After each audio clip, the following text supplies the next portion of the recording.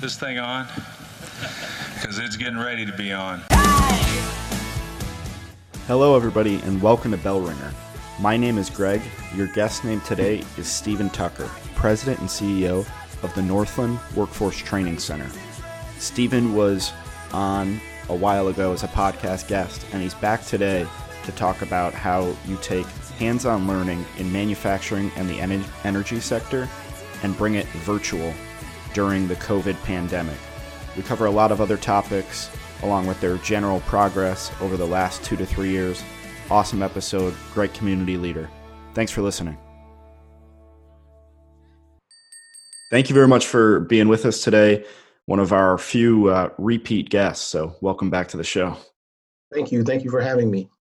So how have you been doing through all this? Obviously it's quite different and a lot of us are home. So how are you hanging in there? Personally, I'm hanging in pretty well. My family, my wife and I, everybody's safe and healthy. And as far as the Northland Workforce Training Center, we followed the lead of Governor Cuomo, and we are now working remotely, supporting our students through distance learning, as well as providing the wraparound services and career coaching to our students. And we actually just wrapped up the semester a couple of weeks ago, and we were impacted, somewhat in terms of our completion rate, but we still had about 50 students graduate, which we are very excited about. And how does such like a hands-on learning experience go remote and go virtual? What were the kind of struggles that you had to get over? It was very challenging because, as you know, 80% of our program, and it was designed that way, was to be delivered hands-on in a lab. The programs that we offer at Northland Workforce Training Center currently, mechatronics technicians, welding, electrical, along with machine tool technology, you have to be in the lab to really apply what you learn in the classroom.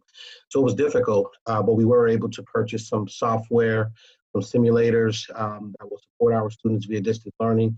But at the end of the day, we did provide our students with a couple of options to meet their lab requirements. One was on-the-job training from previous experience, or we helped our students obtain employment and they can get their lab work in through on-the-job training with new employment, as well as we opened up our labs for the last 2 weeks of the semester. So we actually had about 12 welding students come and complete their labs in the facility.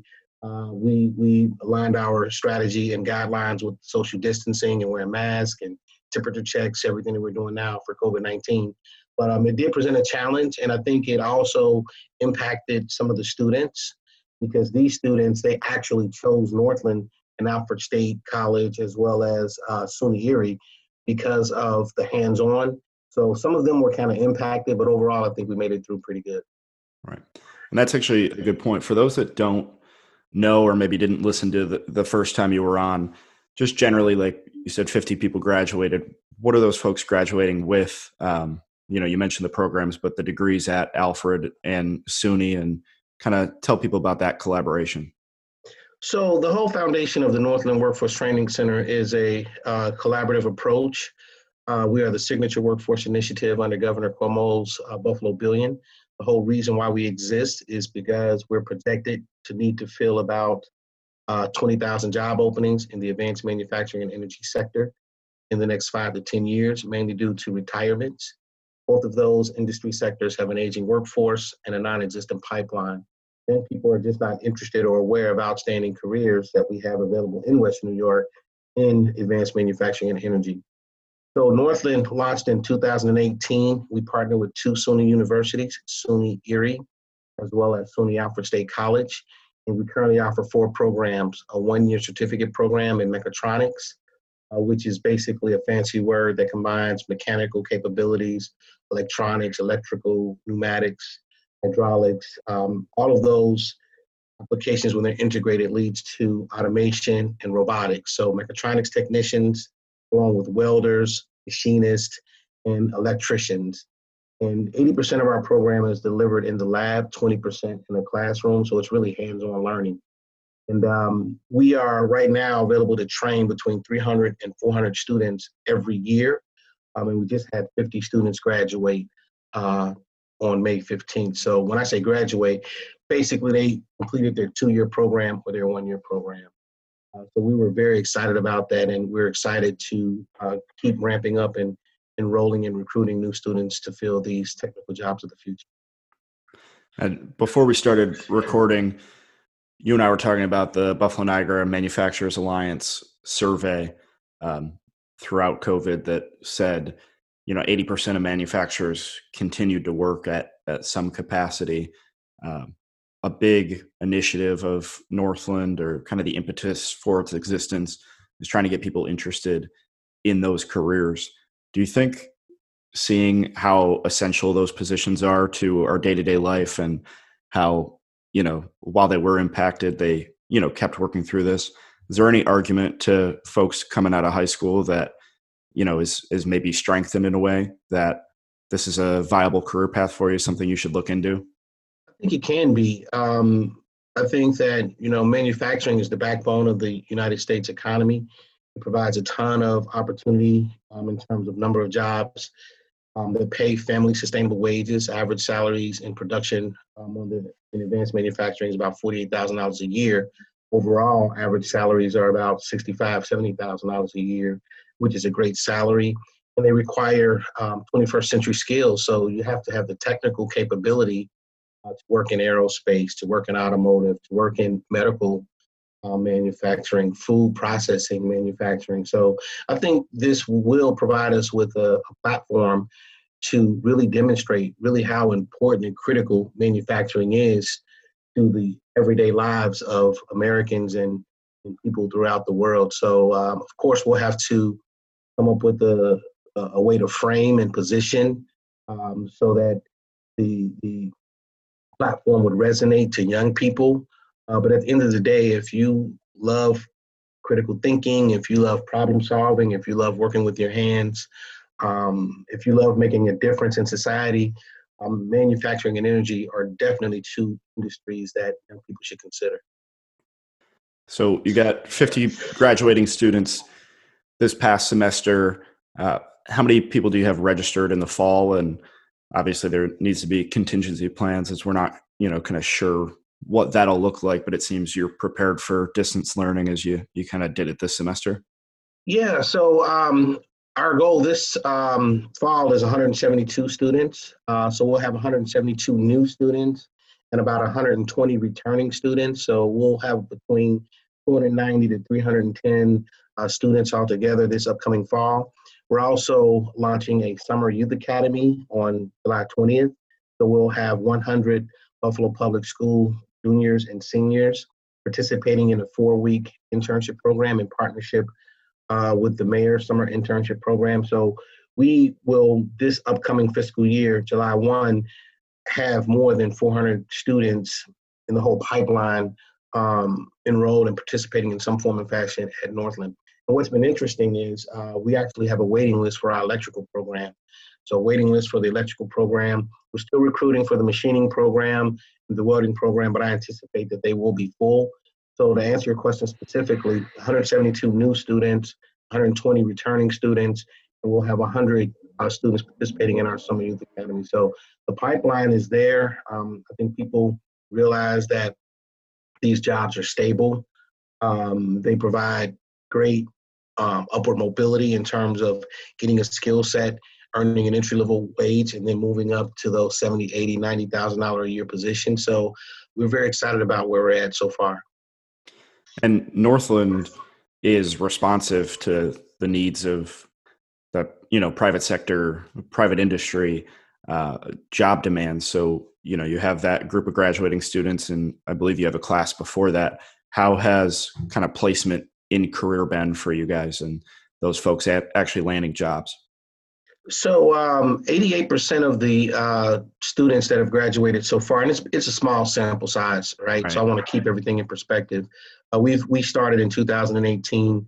Before the 50 graduated, we had 37 students graduate the previous semester. And 88% of them are placed in employment opportunities, making average salaries of $35,000 a year. So we're very excited about the placement and our overall strategy of recruit, support, graduate, and place students in jobs. We're very excited about it. 88% is a strong number so far. Of course, we would love for it to be 100%, and we're still working very, very hard to place students in jobs. And I have to say, even in the COVID environment, there are jobs out there. We're working, we just established a partnership with Remedy Intelligent Staffing that can provide matchmaking services for manufacturers and energy sector employers looking to find that blue squirrel, which is a term in workforce development, the perfect candidate. So we're working with Remedy to assist us with that. But we also are launching a sponsorship program that will allow employers and businesses to have access to Northland students. So things are going pretty good so far. Right. And this early on, it's a proof of concept and a validation of kind of the investment that the state and community has made in you guys. Definitely. And we project right now with our first group of graduates placed in employment, it was like 28 out of 34 placed in employment, average salaries of $35,000 a year. That has the potential to have an economic impact of about $4 million if you calculate their wages and the number of hours that they work annually. And that's only going to get bigger and bigger, much higher and more of an impact as we continue to graduate students. Right. So I know you relocated to Buffalo in, was it 2017 or 2018 for this Correct. opportunity? Yes, relocated from Cincinnati, Ohio to Buffalo, New York, and things have been going great so far. Yeah, so I wanted to get your perspective as someone that's new to the community, but also now, an established leader within it. How is that transition, and what have you learned or gleaned about this community from living here the past 2-3 years? What I've gleaned from this community, from living here the past 2 to 3 years, is that this really is the city of good neighbors. I recently relocated, I purchased a house. So the first 2 years I was living in an apartment. I had a loft in downtown, then I had an apartment in the suburb. Then I just bought me a house, and it's really the city of good neighbors. Our neighbors are so friendly and welcoming to me personally and to my wife. And even working at Northland Workforce Training Center, I talked about the collaborative and comprehensive strategy with multiple partners, including Invest Buffalo Niagara Partnership, the Buffalo Niagara Manufacturing Alliance, the SUNY Institution, SUNY Erie, State College, some nonprofit organizations, Buffalo Urban League, Catholic Charities, Goodwill Industries, our industry association, Buffalo Niagara Manufacturing Alliance. Everybody wanted to work together to ensure that this project was successful because of the transformational impact that we could have. The impact on building a pipeline of technically skilled workers to fill employment opportunities, but also the impact of creating access to opportunities for all Western New Yorkers, including East Side residents, low-income residents, the minority population, women, providing them with access to opportunities to generate family sustainable wage jobs. It's been really transformative. And I'm really thankful and grateful and humble to be a part of this whole project. And, obviously doesn't need to be said again, but times are, uncertain right now. And there's been quite a bit of turbulence over the last few months. But you have kind of a unique view. What makes you optimistic for our future? What makes me optimistic for the future is that we have overcome challenging times before, right? As a country, we have evolved over time. And are we perfect? No, we're not. But the only thing that we can do is to keep working together in the spirit of honesty, of trust, of good neighbors, to continue to get better and continue to level the playing field so that all Americans, so that all people can achieve whatever their life's goals are. So that's what really makes me optimistic. And I'm a living example of that. As an African-American man living in the United States, I've had to deal with some challenges myself. However, I was able to overcome with the assistance of the people who laid the foundation before me, as well as of other people who want to create a nation where everybody can benefit. Right. And you obviously interact with a lot of students in the center, and a lot of those people, are minorities or live on the East Side, women that maybe haven't felt as included in the manufacturing industry before. How have those conversations been? And I know you are a guy that appreciates like FaceTime with people. And anytime you've given me a tour of the center, we're always stopping to talk to students. So how have those conversations been for you? They have been rewarding because I feel like I can partake some of my knowledge, my experience to some of our students as well as to some of our business partners, because it's no secret that the manufacturing sector and the energy sector, the diversity within those sectors, especially in the production floor, is less than 20%, less than 5% for women. And I don't think it's intentional. Oftentimes businesses rely on the previous sources that they use to recruit. But those sources have now dried up and they have to look at other alternatives. So they are open to recruiting minorities, supporting minorities, hiring women, creating an inclusive workplace. And it's rewarding for me to be a part of those conversations. And I think as long as we, continue to be open-minded and try to work together, I think we'll eventually get there. Right. Thank you so much for your time today. You have already done our Blizzard round before, so I mocked up 2 new questions for you that we can end on. I'm going to give you kind of a chance to redeem yourself from the first episode. I'm nervous now. You've been living here for about 3 years. Cincinnati Bengals or Buffalo Bills? Who they for life, Cincinnati Bengals. You excited about Joe Burrow? Extremely excited about Joe Burrow. Last year was very painful, 2-14. But when I realized that we're going to get Joe Burrow, it was all worth it. But I have to say, the Bills are my second team. So I root for the Bills. And in the playoffs, I was behind them 100%. Yeah, and we're linked with the Andy Dalton pass that Forever. our drought. So I'll take it. And then now that you've been here for a while, what's your favorite place to get wings at? Wow, that is interesting. So place Brick Oven Pizza on Grand Island. Really? Okay. Yes, that's my favorite. I've tried the other 2 main providers of wings, along with some others. And right now it's Brick Oven Pizza on Grand Island. Awesome. Thank you so much for your time and all the work you're doing for our community. I know everybody's really proud and, impressed of the progress at Northland so far. Thank you. And thank you for having me. And thank you guys for all that you do at Invest Buffalo Niagara.